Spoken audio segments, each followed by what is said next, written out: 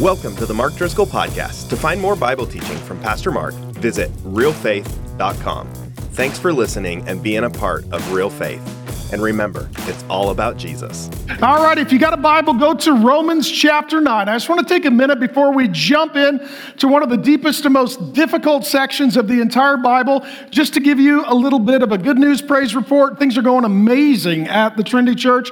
God has been exceedingly gracious and generous, and He's done so through you. And I know the whole world stinks right now, but this is the best place to be. Amen? Things are going great here. Things are going great here.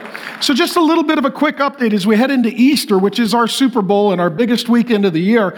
It was a year ago this week that we actually closed, along with most other churches in the country and across the world, and they were closed for Easter, which was a catastrophic loss for the gospel of Jesus Christ, and we're really excited to be open in more than full strength this year. What God did during that season, though, was incredible and supernatural. So we were closed, and while we were closed, we did a lot of work to technology and property, thanks to your generosity, and then we reopened in June, and we didn't know what was going to happen, and God knew exactly what was going to happen. We added the Saturday 4 p.m. service. It's already full, so we'll be going to an additional service at 6 p.m. on Saturday night on Easter, and we will keep that going forward. We have the 2 morning services, 9 and 11. Some of you may ask, why won't we do more? Well, because the sermons are long, and we don't have time for any more services. And if you're new, I hope you packed a snack. It's going to be the best few hours of your life. Okay, so that's how we do it here. So what's happened then when we reopened in June, we have seen the church supernaturally explode in every single way. Our attendance is up recently as much as 237%. The average church in America is running 36%. We are perhaps the fastest growing church in the United States of America. It's been incredible. And we've seen you can clap for that.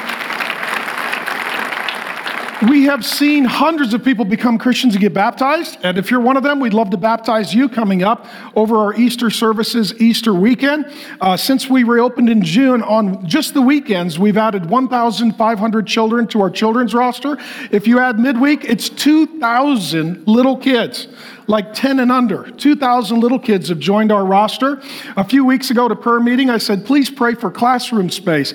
The next day, the Lord answered that prayer. We've got a 7,000 square foot new building opening up kitty corner to the property that will allow us to do students because it's outgrown its space, women's because they've outgrown their space, some additional space for meeting during the week, and also it will give us some additional parking because we need it, amen? If you got any friends, carpool with them.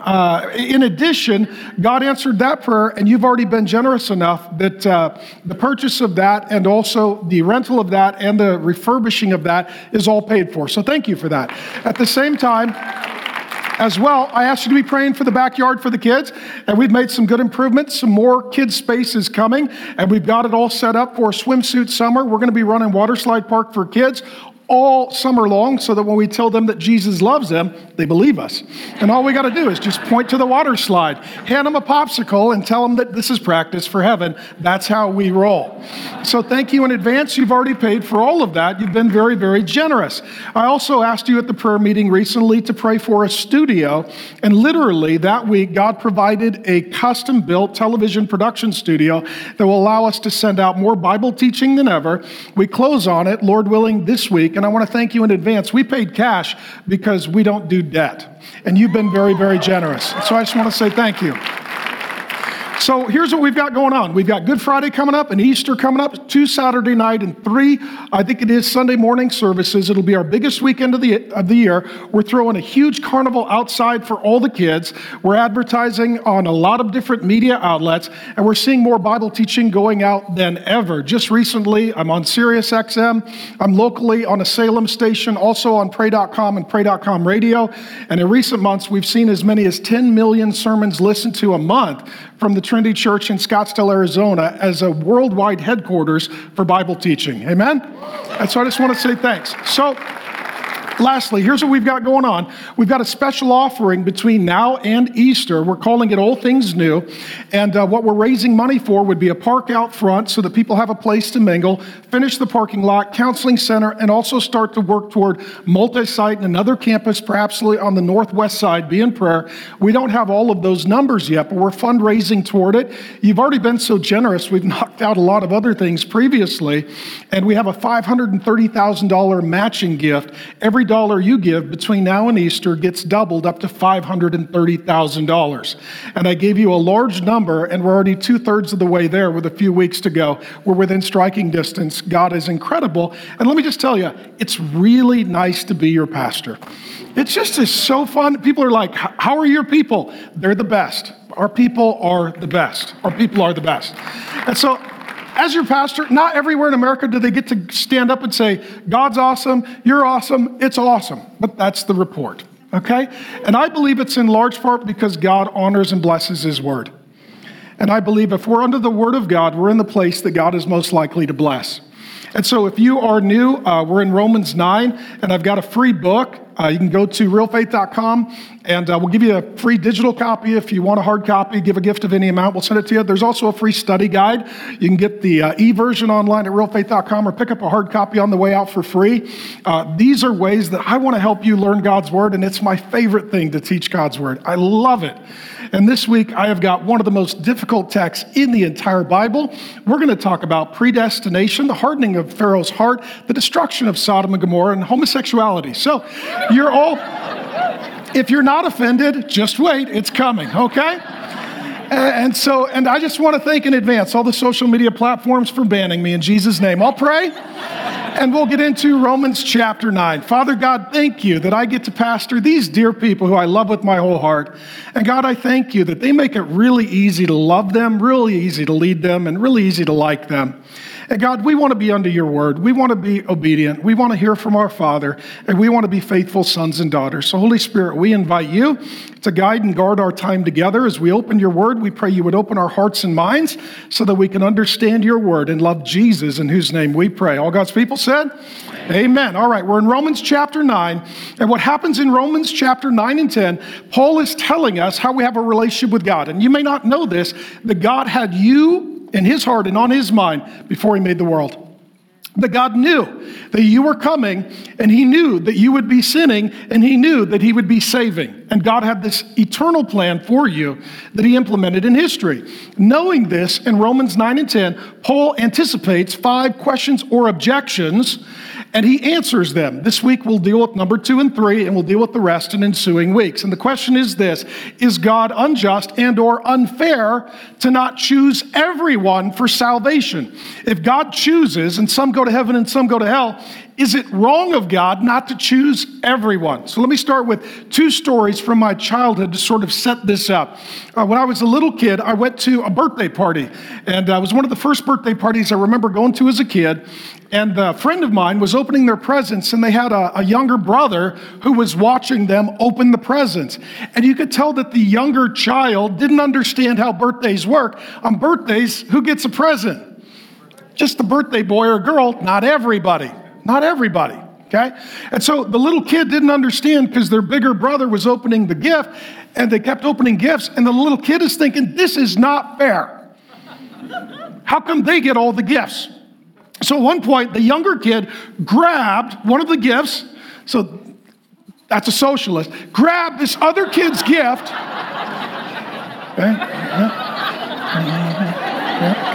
Grabbed the other kid's gift and said, that's not fair. Was that unfair that they didn't get a gift? No, because it's not their birthday. It's not their birthday. On another occasion, I was sitting in class, public school, sitting next to a kid who for sure was not going to be the valedictorian, was not doing well. And sitting next to that kid was a gal who was for sure going to be the valedictorian. Really smart girl. She always won the spelling bee. The rest of us, we didn't even try.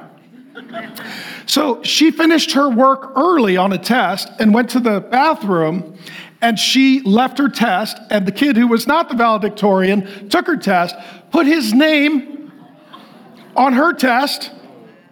He was a politician. And then and then he put her name on his test, and he turned him in. The teacher graded the test, and then the girl got the test back, realized it was not her test. She said, that's not fair. Is that true? It was not fair. It was not fair. See, something is unfair or unjust when you've earned something and it's taken from you. She had earned that grade. It was taken from her. It is not unjust or unfair if you don't receive something that you don't deserve. The little kid with a birthday present, they didn't deserve a birthday present. It wasn't their birthday. Just because you don't get something doesn't mean it's unjust or unfair. It all depends on whether or not you were owed it or whether you have earned it. That being said, we're going to jump into Romans chapter 9, starting in verse 14. Here's the first question. Is God unjust to choose some people for salvation and not others? Okay, let me tell you this. Some people are going to heaven, some people are going to hell. Some people told me, they're like, I don't believe in hell. Well, you will. We all will. Some of us are just a little earlier to the learning. What shall we say then? Is there injustice on God's part? Is that unjust? Is it unjust? What? By no means. For he says to Moses, we're going to go to the Old Testament, I will have mercy on whom I have mercy, and I will have compassion on whom I have compassion. So then it depends not on human will, not on works, not on religion, not on morality, not on performance, not on karma or exertion, but on God. You're saved by God. You're saved from God. You're saved to God. You're saved for God. If you see a theme there, it's about God, who has mercy. For the scripture says to Pharaoh, God in the Old Testament will deal with him, for this very purpose I have raised you up that I might show my power in you and that my name might be proclaimed in all the earth. So then he has mercy on whomever he wills and he hardens whomever he wills. Okay, what he says is this: salvation is nothing that you earn or even contribute to in any way. This has been one of the dominant themes of Romans all the way up until this point. And what tends to happen is we think, okay, God did his part, what's my part? Well, let me tell you this. Your part is sinning, his part is saving. See, we contribute the bad news, the sinning. He contributes the good news, the saving. And within this, the way that God brought the world into existence is something called ex nihilo. In Genesis, it says that God made the world. It says in Hebrews that he made the world out of nothing. What does God need to do something? Nothing. The way that God forms creation is the way that God forms salvation. He needs nothing. He brings nothing. He brings it himself. Meaning, when God created the world, he had nothing. He brought everything out of nothing. When he saves, you bring nothing. He brings everything. Now, some people will say that this is too easy to believe. I think it's very hard because it requires humility. It's saying, I come to God with my hands empty and I receive a gift called salvation. I don't come with one hand full to participate or contribute or two hands full to earn or merit. It's a gift and I receive it as a gift. You and I contribute nothing. This is the difference between works-based and grace-based belief systems. In works-based belief systems, your karma is that you die, reincarnate, pay off your debt. Or you go to purgatory and pay it back. Or your good deeds outweigh your bad deeds. In Christianity, you do nothing, Jesus does everything. And you're not saved by your works, you're saved by his works. And your works don't contribute to his works. Because Jesus plus anything ruins everything. It's only, always, totally, exclusively the work of Jesus. And he's going to use a few case studies here. The first is Egypt. And he goes all the way back to the Old Testament book of Exodus. And what he says is there's this guy named Pharaoh. Well, Pharaoh was the ruler in Egypt. Let me give you the backdrop of Egypt. Everything that God creates, Satan counterfeits. God is creator, Satan is counterfeiter. God has a kingdom, and then Satan counterfeits it with different nations. And the Bible will call this a world system. This is where economics, politics, religion, spirituality, ideology, education all comes together into one unified system. In the Old Testament, there's places like Babylon. We looked at that last year when we went through the book of Daniel. It includes in Paul's day, in which he's writing, the nation of Rome. It existed in the Old Testament in a nation called Egypt, and it still exists today, even in places like America. Places like America, where everything is working together against God. Everything is working together against God. The most powerful nation in the days of the Old Testament was Egypt. And it was ruled by a king called a Pharaoh. and he was literally declared to be the son of the gods. So it was a counterfeit. So ultimately in their family, their kingdom was to replace God's kingdom, and the son of the king was to replace Jesus Christ, the Son of God and the King of Kings. It was all a demonic counterfeit. And what happens in this, the book of Exodus records the conflict between God's kingdom and this counterfeit kingdom. Over the course of 40 years, it is the recording of the most supernatural activity in all of human history. And so within this, it's this conflict between the kingdom of light and the kingdom of darkness. It's ultimately this conflict between the real God and the false God. It's this conflict between that which is spiritual and of the Holy Spirit and that which is demonic and counterfeit. And so God's got real leaders and rulers, and Egypt's got counterfeits. There's real priests, and there's pagan priests. And there's angels at work, and there's demons at work. And ultimately, these kingdoms are in collision and conflict. This continues in every single age, including our own. It's why right now, if you come against God, you will get boosted on social media, and if you come in the name of God, you will get throttled on social media. It's all spiritual, and it's kingdoms in conflict continuously. And so what happens as well is that there are miracles and counterfeit miracles. Just because there's power doesn't mean it's God's power. It could be counterfeit and demonic power. So these two nations are in collision. And the ultimate fight is between this Pharaoh and the real God. And the fight is over who the real God is. So what happens in Exodus chapter 5, verse 2, the Pharaoh who ruled and reigned as King of Kings and Lord of Lords and was worshiped as God, and he's the fake Jesus on earth. He says this, God shows up and God speaks and says, you are not the real king, I am. Your kingdom is not the most powerful, mine is. You don't get to tell my people what to do, only I get to tell my people what to do, and while I'm at it, I get to tell you what to do. Well, the demonic, counterfeit, unbelieving king and kingdom was very unrelenting. So the Pharaoh says this in Exodus 5:2. Who is the Lord? You're like, who is this God I never heard of? See, because what Pharaoh thought was, I'm powerful, God's people are powerless. I'm the king and they're the slaves. Their God can't be bigger than me. I rule over them. He's like, who is this God I've never heard of? That I should obey his voice. Why should I let God tell me what to do? See, Pharaoh's an American. I'm my own person. I'm my own authority. Nobody can tell me what to do. Okay? So ultimately, it continues. Why should I obey his voice and let the people go? He says, I do not know the Lord. Ask you, friends, do you know the Lord? Goes on, and moreover, I will not let the people go. So here's the conflict. The Israelites are God's children. The way the story worked, at the end of Genesis, there was a famine, and there was a season where God's people were in desperation. So they relocated, and they took refuge in a nearby nation of Egypt. At that time, God had raised up one of his sons, a man named Joseph, to rule and reign in Egypt. As a result, the remainder of his family and God's people, the nation of Israel, they were welcomed. They were welcomed into the nation of Egypt. They were there for about 400 plus years, upwards of 440 years.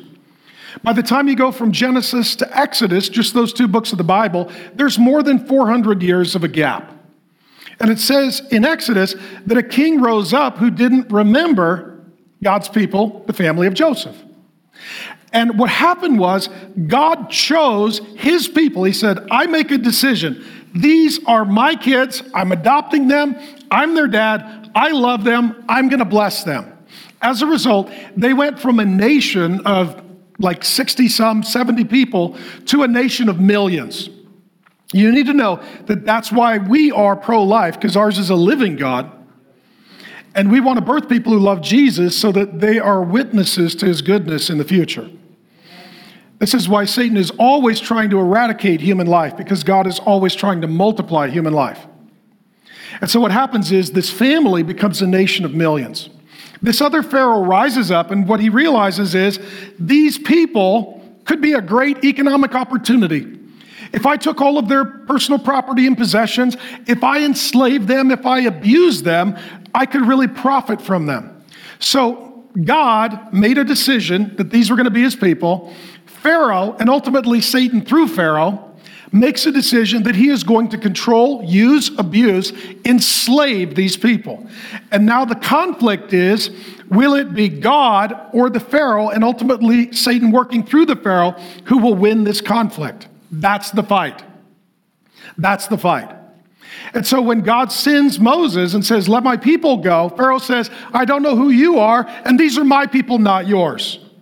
And God says, then here's what I'm going to do. I'm going to set my people free, and I'm going to use Pharaoh as a statement to all of human history of who I am and who everyone else is. And so what you have here is you have a collision. It raises the issue then of Pharaoh's hard heart. How many of you are Christians and you've heard about this? How many of you have argued about this? In Bible college, it's required. You argue about this for the first year. So God's going to crush Pharaoh and redeem his people. It's a picture of eternity. King Jesus is going to come back. He is going to crush everything that is in the world, and he will liberate his people once and for all. The question is, in the meantime, what about Pharaoh's hard heart? So here it is. He mentions the hardening of Pharaoh's heart. About 20 times in Exodus, it speaks of Pharaoh's hardness of heart. About 10 times, it says that God hardened his heart. About 10 times, it says that Pharaoh hardened his heart. Just show them to you. God hardened Pharaoh's heart. There's the 10 times. Pharaoh hardened his own heart. There's the 10 times. So it's a tie. Okay? So there's a couple options.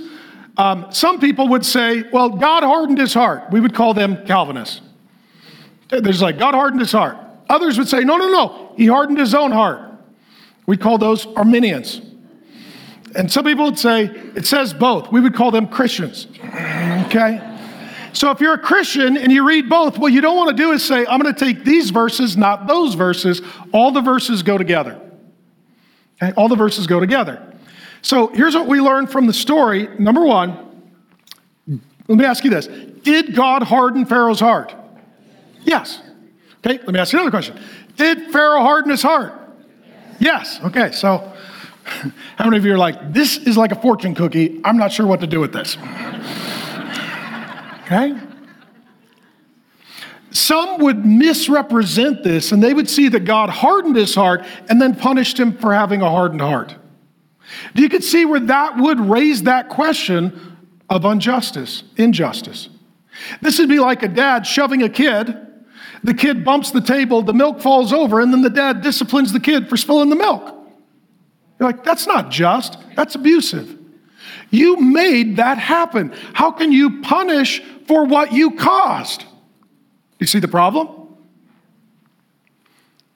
So ultimately, the question is not, did God harden Pharaoh's heart, but how did God harden Pharaoh's heart? And it's very important. Because it's ultimately connected to our view of God.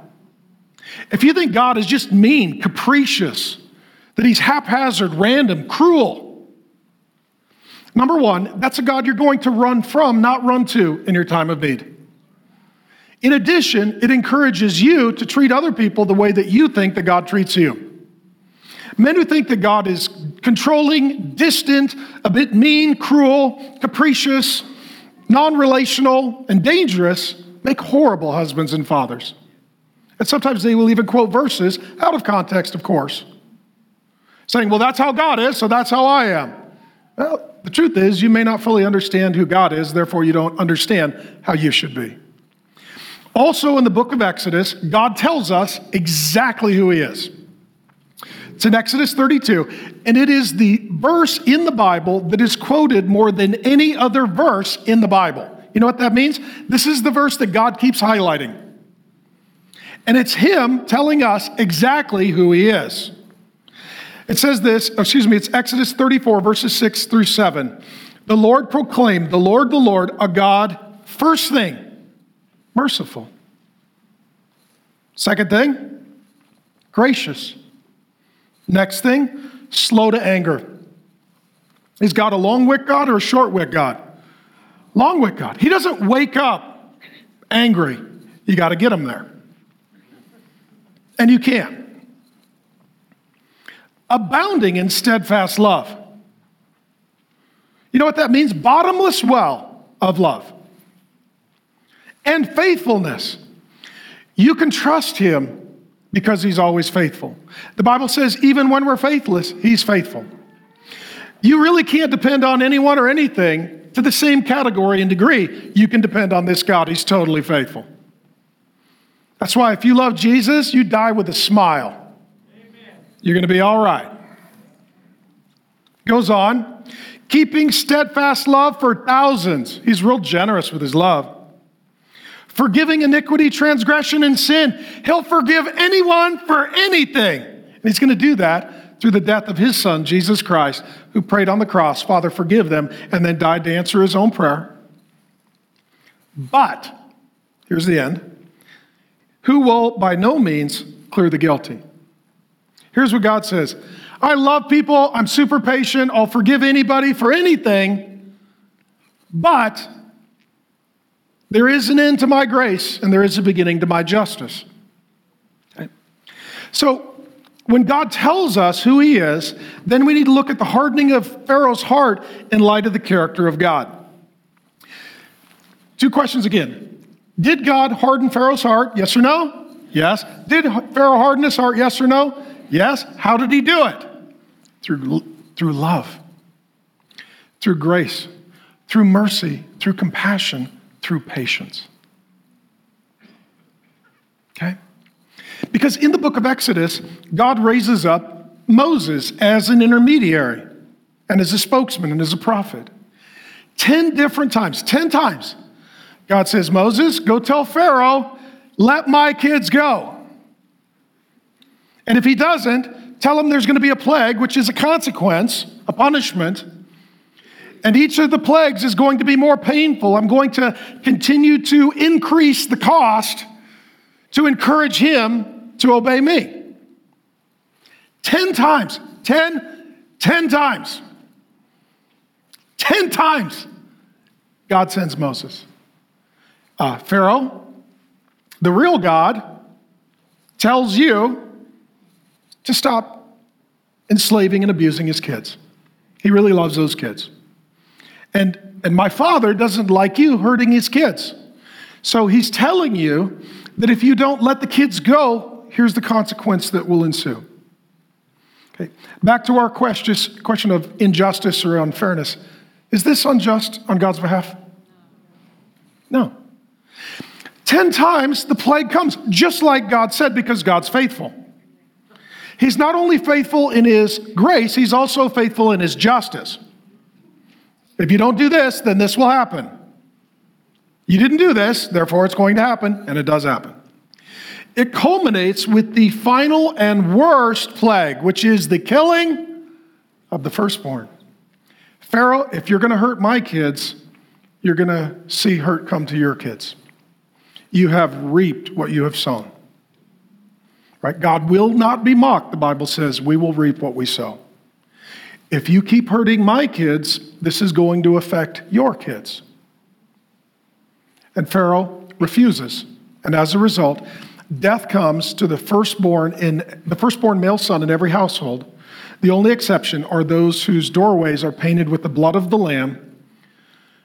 That ultimately, the people who had faith that Jesus was coming as the Lamb of God who would take away the sins of the world, they went into their home, they sacrificed a lamb.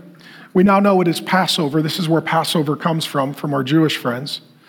And they would confess their sins. They would have the lamb without spot or blemish, showing the sinlessness of Jesus as their substitute. They were demonstrating faith in his coming salvation. They would then paint the doorposts of the home, because our faith is to be something that we practice at home and something that we display publicly. Nobody gets in much trouble for being a faithful believer at home. It's when you go public that you get some problems. And then what happened was that death came into the nation, and it literally passed over every home that was covered by the blood of the Lamb.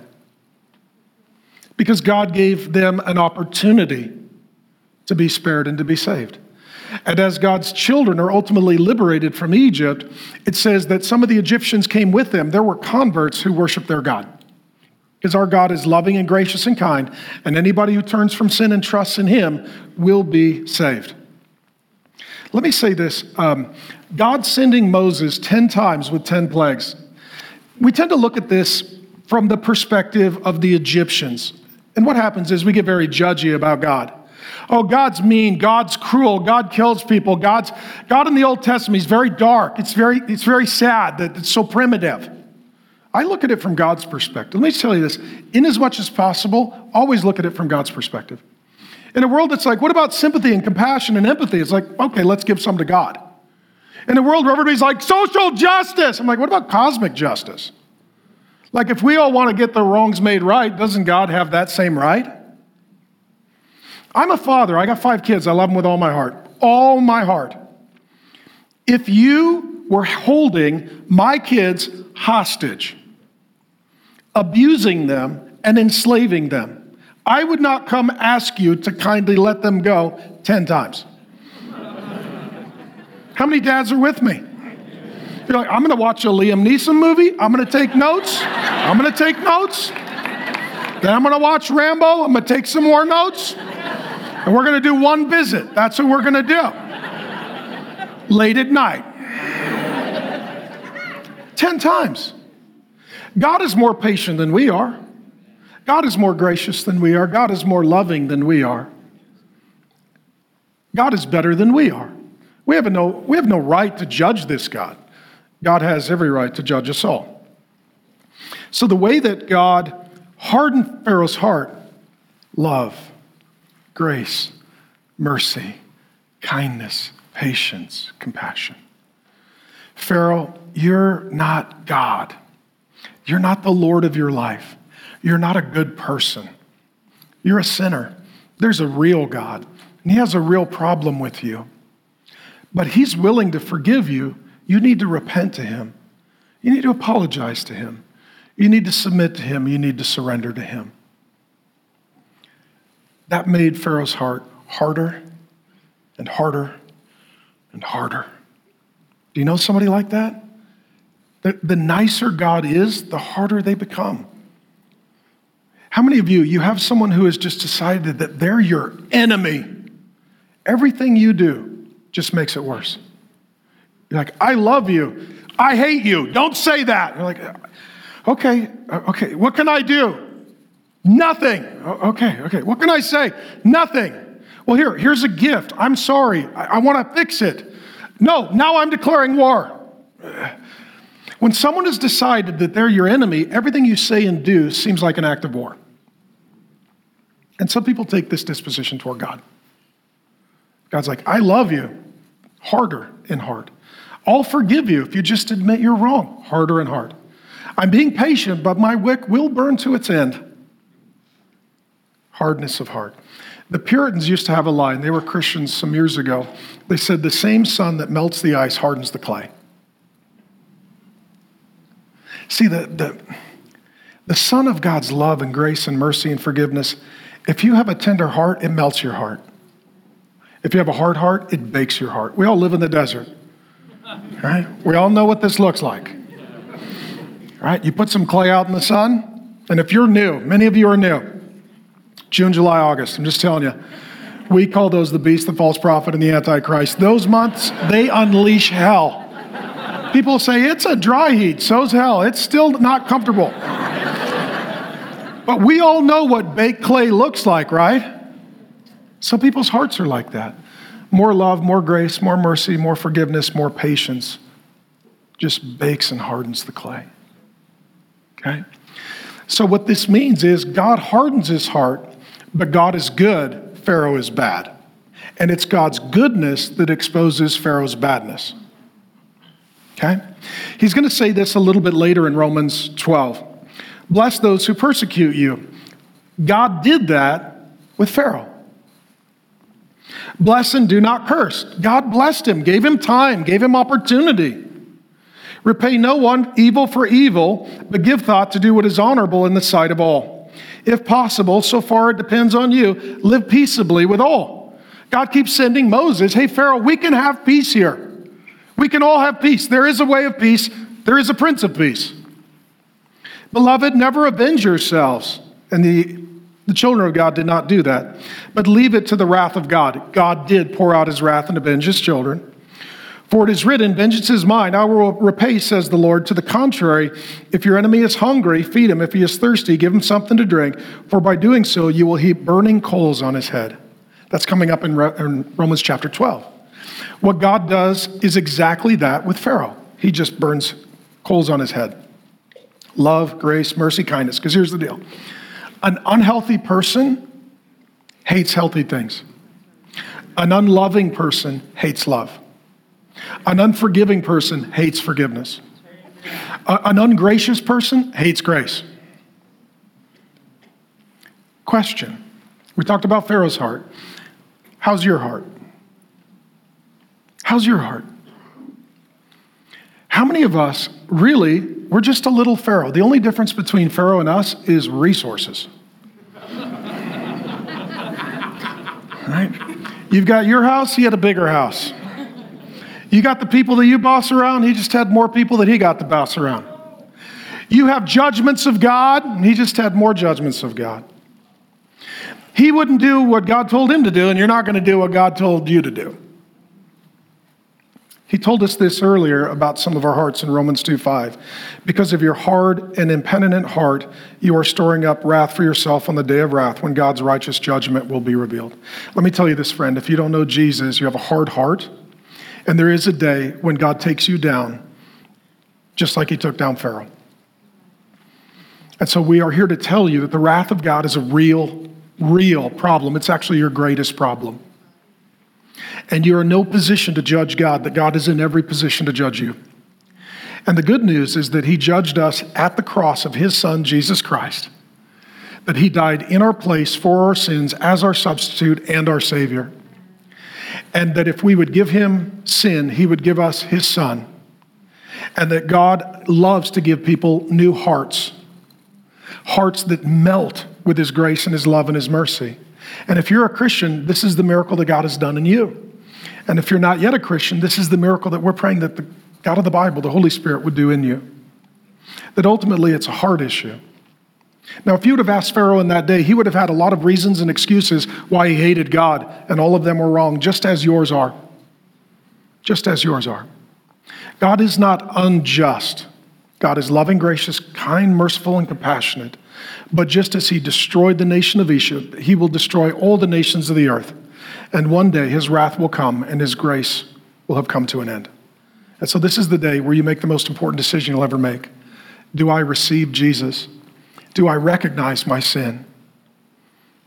Do I reject being the Pharaoh of my own life? Setting up my own little kingdom, making my own little slaves, and rendering my own little verdicts? And will I submit, surrender, and serve the King, the Lord Jesus Christ? The next question that he has is God unfair to save some people and not others? The first is more of a judicial legal. The second is more of a personal and emotional question. Again, there are 5 questions. We'll deal with these 2 this week and we'll continue next week. You will say to me then, why does he still find fault? Who can resist his will? If God chooses, how can he blame us if we weren't picked? But who are you, oh man, to answer back to God? See, we're immediately all offended because we're Americans. I'm very smart and my voice needs to be heard. Nah. Will what is molded say to the molder, why have you made me like this? Has the potter no right over the clay, we're the clay, to make out of the same lump one vessel for honorable use and another for dishonorable use? What if God, desiring to show his wrath and to make known his power, has endured with much patience vessels of wrath? God's been super patient. Prepared for destruction in order to make known the riches of his glory for vessels of mercy. Those would be the believers, for which he has prepared beforehand for glory. God chose you before the foundation of the world. Even us whom he has called, not from the Jews only, but also the Gentiles, that's the rest of us. As indeed he says in Hosea, he's going to quote some Old Testament scriptures. These are all in the sermon notes. This is in the study guide. This is in the free ebook. All my nerd friends, it's all there for you. Those who are not my people, I will call my people. God's like, I'm going to adopt some kids in my family you weren't expecting. And her who was not beloved, I will call beloved. And in the very place where it was said to them, you are not my people, there they will be called sons of the living God. And Isaiah cries out concerning Israel, though the number of the sons of Israel be as the sand of the sea, a lot of physical descendants, only a remnant of them, spiritual descendants, will be saved, for the Lord will carry out his sentence upon the earth fully and without delay. And as Isaiah predicted, if the Lord of hosts, the God who rules the angels and demons, had not left us offspring, we would have become or been like Sodom and Gomorrah. Okay? Let me just unpack all of this. There's a lot here. What he's saying is, God judges people, but people have always felt free to judge God. So there's only two ways this works. God judges you, or you judge God. Right now, true or false, in our world, there's a lot of judging of God. Made them male and female, nah, spectrum. Marriage is a man and a woman, nah, disagree. Well, there are laws that are incontrovertible, that rule over all times, cultures, and people. Oh, we disagree. Laws are relative and morality is relative. Well, only Jesus saves. No, all the religions save. You're a bad person, I'm a good person. We're judging God all the time. We're judging God all the time. The truth is, either God judges us or we judge God. And the truth is, if we judge God, eventually God comes and judges us for judging him. So our judging only goes for a little while. His judging goes forever. You need to know that. You've been lied to. I love you. My volume is not anger, but it's passion. You're not the center of the universe. You're not the highest authority. You're not born good and right. You don't deserve heaven, but hell. You are not irreplaceable. You are not a snowflake. You are not one of a kind. The world is not a better place because of you. The nations were not anticipating your birth to make it all better. You're the problem. And so am I. Now, you're more aware of that. But it's true for all of us. See what we've done? We've replaced God with us. I'm good. I should be able to judge. I deserve things. It's a good thing I'm here. I'm part of the solution. No. We all need God. And God doesn't need any of us. And we all owe God, and God doesn't owe any of us. That if you start with you in the center of human history, there's no room for God. If you start with God in the center of human history, it's amazing that he adopts you and puts you on his lap like a dad who adopted a kid. The second thing that he says, when he says this, he's talking about potter and clay. What he's saying is, if God makes people, God gets to decide what happens to the people. And we get offended with this. But let me say this. Everybody believes in predestination, meaning that destiny is predetermined. The thing is, we just don't like God predestinating. We'd like to be the predestinating ones. So we're like, I don't want God to decide. I want to decide. We all believe in predestination. We just disagree as to whether or not God is the best one to make those decisions. That's why some of you got wayward kids that are prodigals. You're like, I don't like God choosing. I'd like to choose. You're not God. We need to trust him. For ourselves and for others.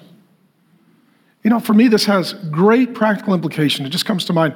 We have 5 kids. We had a miscarriage in the middle. My kids came to me. They're like, Dad, what happened to the baby? I said, you know what? God decides. All the kids smiled. They're like, oh, good. Why is it that God deciding is something that we struggle with as if we could do a better job making decisions?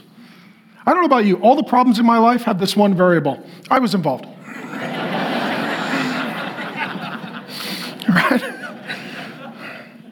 All the rescuing in my life, that wasn't me.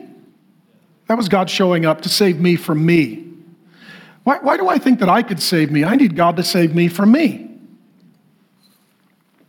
When he talks about the potter and the clay here, I've got it in the notes. Sometimes it refers to individuals, sometimes to nations. There is a debate there, and the Old Testament uses it either way. The point is this: God can determine what he wants to do with people or entire groups of people. He's free. God's free. He then goes on to talk about Hosea chapter 2, verse 23 and chapter 1, verse 10. And what he says is, there were people that were not my people. I made them my people. Kind of shocked us. And he says, people that I said I don't love them, then I said, you know what? I love them. What this shows is that if God chooses, you and I will be shocked at some of the people that get saved. Like us. How many of you are shocked that God said, you're like, I'm not kindling? That's amazing. Let me tell you why this is loving.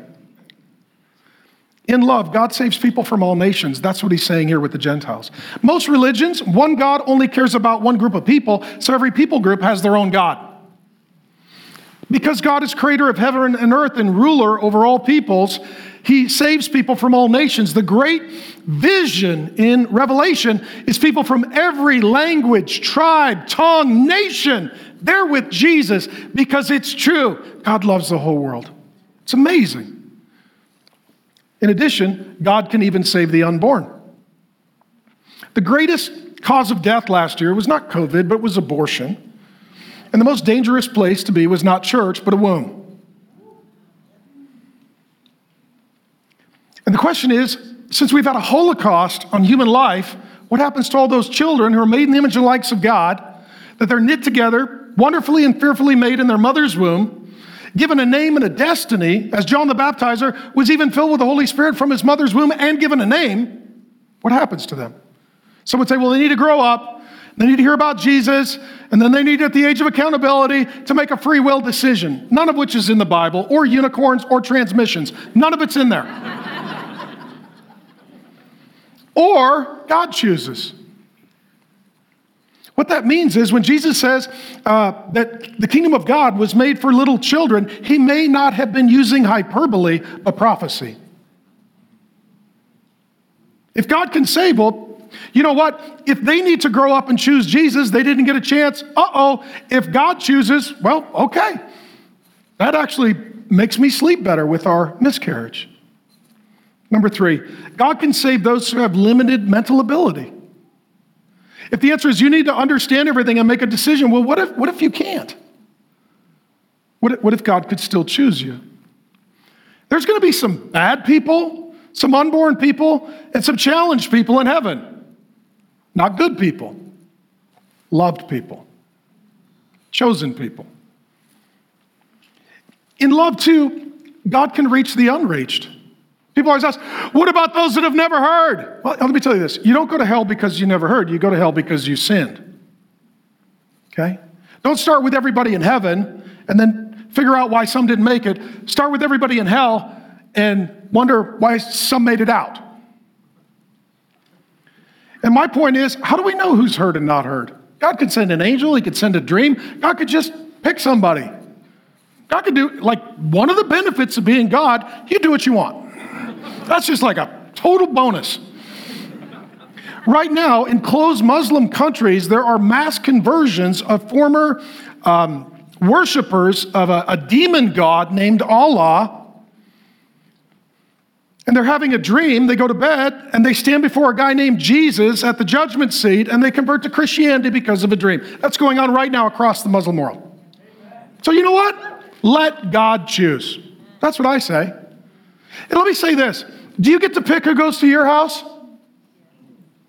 I get to pick who goes to my house. Why doesn't God get to pick who goes to his house? If it's the Father's house, doesn't the Father get to decide who comes in? That makes sense to me.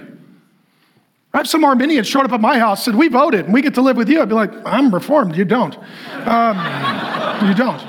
It's my house. Your vote don't count. One vote counts. You're predestined before the foundations of the world not to live at my house. In addition, if God chooses, God can sometimes reach the worst people. Who's the guy writing this? Saul, Paul, religious terrorist. If a Hussein married a bin Laden, they would have called him Saul.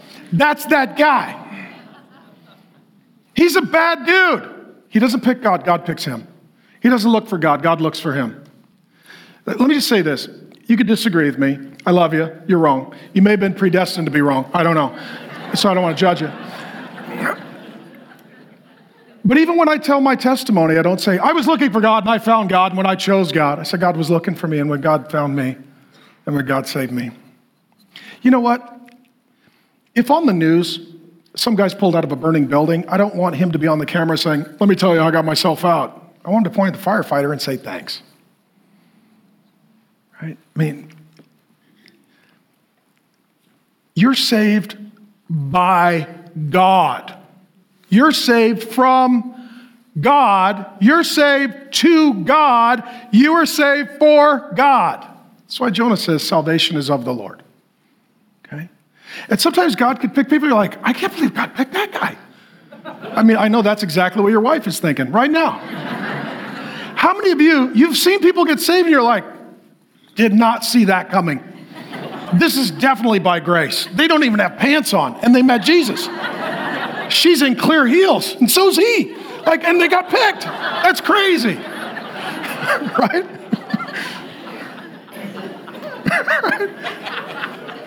The new people are not sure if they're allowed to laugh. They're not, you see, they're all like, are we laughing? Exercise your free will. Laugh all you want. Okay. Because you know what? God is not obligated to save anyone, and it is an amazing thing that God would save anyone. Okay? And so he then quotes Isaiah, and their thought was, if God worked through the Jewish people to bring us Jesus as the Savior from the Jewish nation to the nations, if all the Jewish people didn't love Jesus, did God's word fail? He quotes Isaiah, and there in Isaiah, he distinguishes between physical and spiritual Israel. The physical descendants of Abraham, the spiritual descendants. Those who were born physically, those who were born again spiritually. Okay? How many of you were born into a Christian home, but you had to be born again as a Christian? Okay? This was my error as a young man. I was born into a church-going home. My mom loved the Lord and was filled with the Spirit. I didn't. So people ask, were you a Christian? Like, I was born in a Christian home. But were you born again in Christ? It's fine to be born into a Christian family, but you need to be born again into God's family. The physical birth, it was a total blessing, but without the spiritual birth, there wouldn't be an eternal blessing. And what he's saying is there are people who are with God's people, but they're not spiritually one of God's people, and he calls it a remnant. Now here's the good news. God keeps a remnant. There's always believers somewhere. Doesn't matter how dark it gets, it's amazing. You can find God's people. There's always a remnant left somewhere.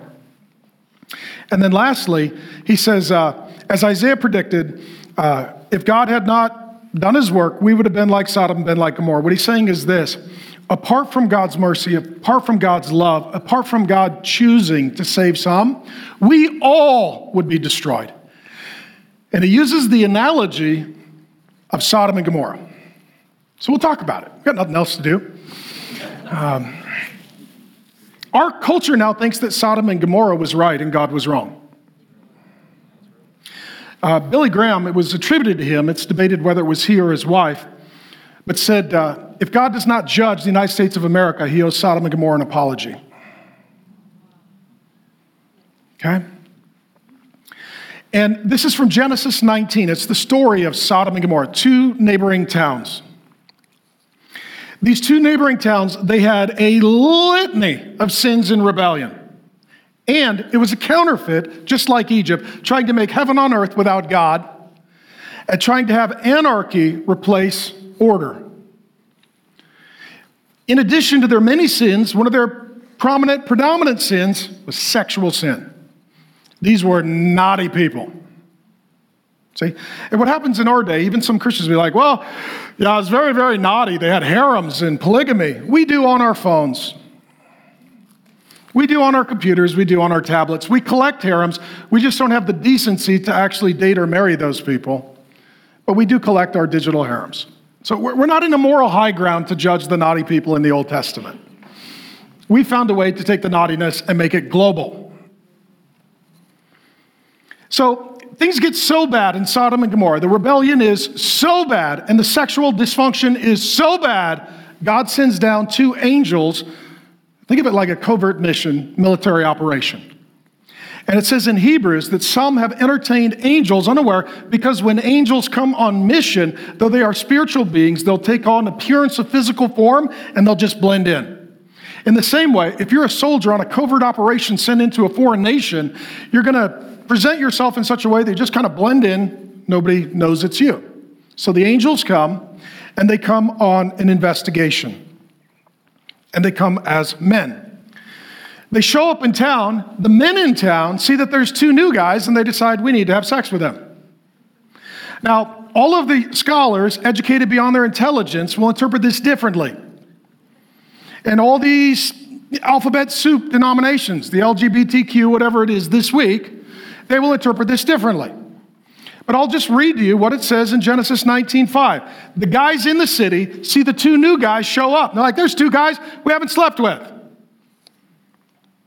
They come, they surround Lot's house. He's the believer. Okay? He gets that name because he's got a lot of problems. That's Lot. We might start Genesis in the fall. He's a problem, but God chooses him by grace, not because of works. They surround his house. Where are the 2 men? Bring them out to us so that we can have sex with them. That's what they say. What happens then is those who think that Sodom and Gomorrah were right and God is wrong, they'll say, it wasn't about sex. It was in hospitality. In the Eastern world, if you didn't welcome someone, it was a great offense. I would say this. If I knock on your door and you don't answer and God sends road tar from heaven and destroys the whole city, it feels a bit like an overreaction. Right? True? What they're asking for is either sexual activity or sexual assault. Cooperative or non-cooperative. Lot, the believer, the one believer living in Sodom and Gomorrah. Question, should he be in Sodom and Gomorrah? No, this is like a homeschool family on the Vegas Strip. I just thought of that. It's exactly like that.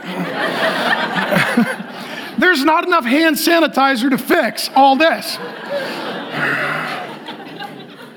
So he's homeschooling his kids on the Vegas Strip between the 2 cabarets.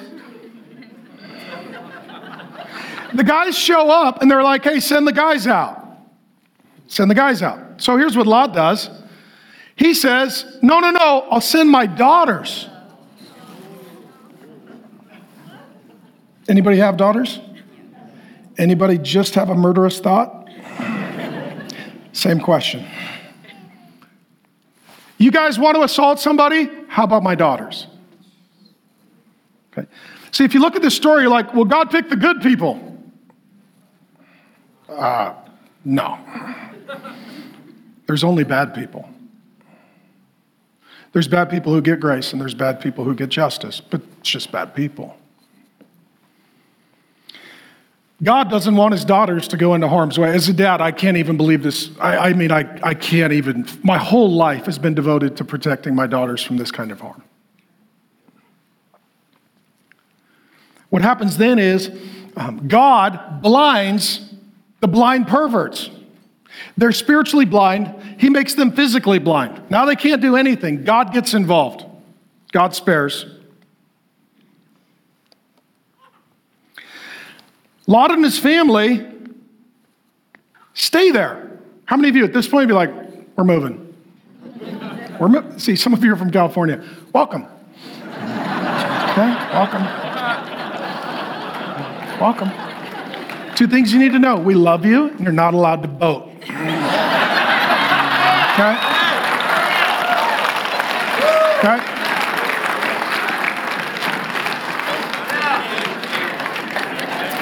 That was pretty unanimous. So, all the people with California plates now are going to park down the street and walk. I'm not parking on that lot. Lot and his family are still there. They wake up the next day and God is like, I'm done. My mercy, my patience, my compassion is done. We're done with this. I am destroying everyone and everything in Sodom and Gomorrah. He's done. The day is coming for all the nations of the earth. The day is coming for all the citizens of the earth. And so ultimately what God does, he then takes Lot and his family and he ushers them out of town. God is like, you got to go. Go now. Go now. What does Lot's wife do? She looks back. Some of you, God has delivered you from the spirit of Sodom and Gomorrah, and you keep looking back. Like, oh, I miss the drinking, I miss the sex, I miss the gambling, I miss the anger, I miss the rebellion, I miss the selfishness. No, you don't. Don't look back, because if you look back, ultimately your heart wants to go back. If God has delivered you, don't turn around. Jesus says, it's like a farmer. When you put your hand to the plow, don't look back. Just keep plowing forward, whatever God would have for your future. Some of you need to delete some stuff from social media. Some of you need to cancel some former relationships. Some of you need to cancel some former commitments. Because for you, those are just ways of looking back. And if you've met Jesus, I tell you, one of the best things you can do anymore is just delete some things on social media and say, you know what? I'm not going to look at that because that's back. I'm going forward. She looks back. She turns into a pillar of salt. Salt. She's done. She's done. God then delivers them, and we read this in Genesis 19:24. Then the Lord rained down burning sulfur on Sodom and Gomorrah from the Lord out of the heavens. So the heavens open up, literally flaming road tar by the ton comes flying from the presence of God and literally asphalts everyone and everything in Sodom and Gomorrah. And what he's saying is, that's what everyone deserves. And some of us, like Lot and his family, we got delivered, and it was a miracle. And two things we shouldn't do. We shouldn't look back. And number two, we shouldn't judge God. Instead, we should thank God that we got delivered. Because had we been buried in the flaming road tar, that would have been justice, and that would have been fair. Instead, the justice went to the cross of Jesus so that we could get grace instead of justice and fairness. Let me close, while the band comes up, with two scriptures. Jude 7 speaks of Sodom and Gomorrah. And there's a big debate on Sodom and Gomorrah. There shouldn't be. Sodom and Gomorrah and the surrounding towns gave themselves up to sexual immorality and perversion. People today be like, no, it's not perversion, it's spectrum. Just because Satan has a thesaurus doesn't mean he's right. Right? Well, no, they're just choosing. No, God chose. God chose gender, God chose sexuality, God chose marriage. God chose. You're like, well, I'm going to choose. What you're saying is God chose wrong. And you're going to make God repent, and you're going to recreate yourself as your new creator and Lord. They serve as an example of those who suffer the punishment of eternal fire. Just like God going to Pharaoh 10 times, I'm telling you, or speaking to Pharaoh 10 times, I should say, through Moses. No, there is a problem. It's going to get worse. Time is short. I will forgive you. I'm a forgiving God. I'll do this. But eventually, it's just destruction. And it says this in 2 Peter 2, 6 and 9. By turning the cities of Sodom and Gomorrah to ashes, he condemned them to extinction, making them an example of what is going to happen to the ungodly. And then he says this, I love this line, the Lord knows how to rescue. Let me tell you this. The world is coming to an end. The nations will be judged. The heavens will be opened. The ashes will be burning. The road tar will be flying. The King of Kings and Lord of Lords will be coming. And here's the good news. If you belong to the Lord Jesus Christ, you are rescued from sin. You are rescued from death. You are rescued from hell. You are rescued from the wrath of God. That you are loved and adopted and forgiven as a child of God. That this is as close to hell as you will ever be, and God has an eternity that is awaiting you. And I'm telling you, we have something to look forward to. We have someone to look forward to. And right now, what we're not going to do, we're not going to look back. We're not going to go back. We're going to look up until he comes down. And God's children in the book of Exodus, they were set free for one reason, to worship God. And that's what we're going to do right now.